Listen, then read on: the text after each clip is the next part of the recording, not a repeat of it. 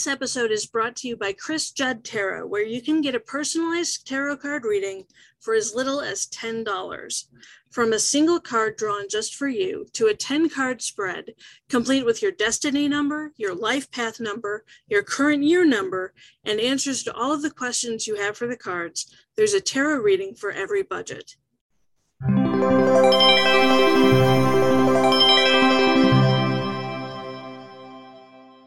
Hey, good morning. Welcome back to another episode of Not Just Another Tarot Podcast.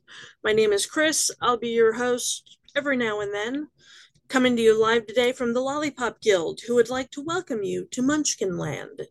Today is August 5th, 2022, and our card for the day is the Seven of Pentacles. When 7 shows up, you can expect a grand quest for answers and for the truth. It's not satisfied with surface-level information or simple explanations. It believes those things are frivolous. And if there's one thing 7 is not, it's frivolous. It knows the diamonds are buried deeper, so it won't stop until it finds them. Then it'll keep digging for more. Exploring the mysteries of life gives 7 its purpose. 7 is well known for its analytical skills and investigative abilities. It's extremely detail-oriented, but it isn't driven by tangible realities. It follows its inner wisdom, its heart, and its gut.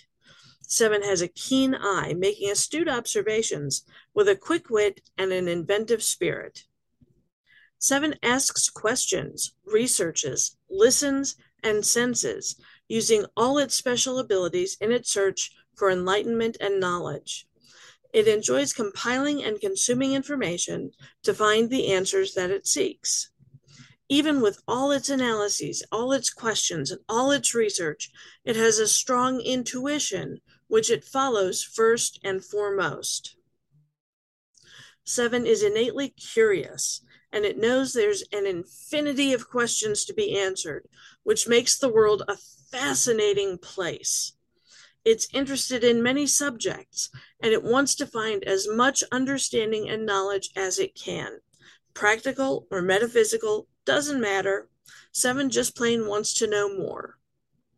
However, 7's not just an information sponge. While it's driven by an inner fire to find all the information it can get its hands on, its real strength lies in sorting through that information to separate the useful from the meaningless, the important from the mundane, the fact from the fiction, to stay on track, following the most valuable wisdom. Even though 7 finds spirituality important, it follows a more intellectual path through life than an emotional one. Combining the conscious and subconscious thoughts, it can be a beacon in the darkness, easily accessing hidden truths. 7 knows and understands that there's always something deeper, something unseen, something unseeable out there. It finds religion confining and limiting, even stifling at times, but it has both a personal and an intellectual connection with the spiritual world. 7 can tend to be a bit of a recluse, happier with its books and its internet connection than with other people. It spends most of its time in study and contemplation and doesn't put much importance on things like socializing with others. Over time, this lack of social involvement will turn 7 even more inward, and while it expands its knowledge, it minimizes its life experiences, making it hard to forge new friendships or find romantic partners. 7 can be secretive, holding its cards close to its chest. It's not so much that it's trying to hide secrets, it's just that it doesn't feel like everyone needs to know everything about it right now. The problem with that is that it's hard to genuinely connect with others if they can't learn anything about you. Because of its insatiable need to know all the things, 7 will look below the surface, assuming that there's more to the story. It can ruin a good thing by making assumptions and accusations, or digging for answers when there just aren't any. Its suspicion can ruin the relationships it does manage to have. Since it can easily find flaws in almost any system, 7 tends to be a perfectionist, which is a form of fear. Fear of failure, fear of success, fear of the unknown, and fear of not being enough all lie at the heart of perfectionism. Fear of failure because 7 doesn't want to let anybody down. Fear of success because what if it can't keep succeeding? Fear of the unknown because it needs to know everything. And fear of not being enough and being found out to be a fraud. 7 will often assume there's fault, so it's important that it balances out its natural skepticism with open-mindedness. Not everything will go according to plan, but that's what makes life fun. The suit of Pentacles deals with the external or physical level of consciousness and mirrors situations involving your health, work, finances, and creativity.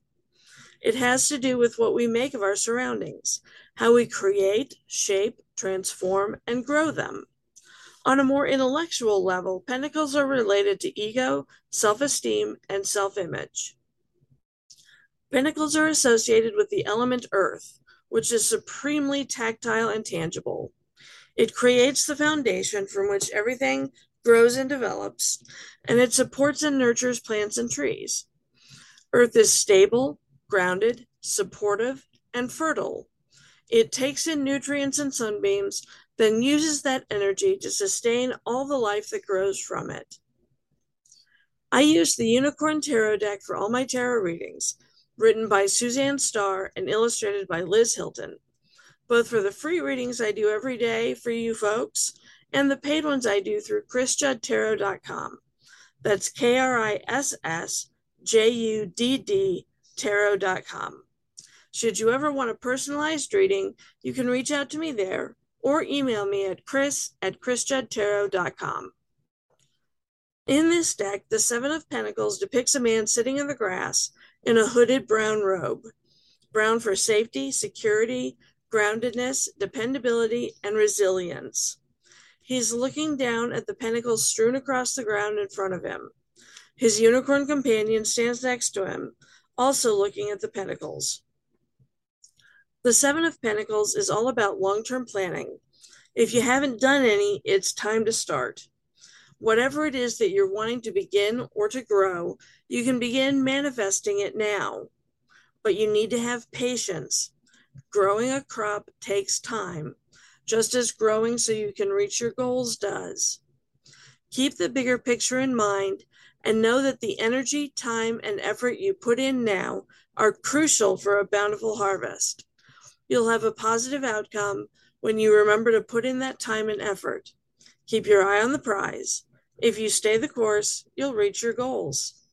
For my podcast listeners, I also draw an oracle card. I use the Rebel deck with the Oracle with Attitude. Its cards are saucy, foul-mouthed, and direct, much like me. Today's card says, "What the hell are you waiting for? Get that shit done. If you are waiting for a sign, well, here it fucking is." We've seen this card before. It's a reminder from the universe that you need to take action now. That's the only way you'll see results in the future. The only way you'll have that bountiful harvest you're after. Quit screwing around and act. Quit hemming and hawing and act. Quit procrastinating and act. Action is the only thing that's going to get you where you want to go. And it has to come first, before motivation. Motivation follows action. You have to act like you're motivated in order to be motivated. I remember reading once that the largest engine in the New York City subway system could be prevented from moving if you put a 1-inch block of wood in front of its right drive wheel. But that same engine, moving at speed, can punch through a 6-foot thick steel wall.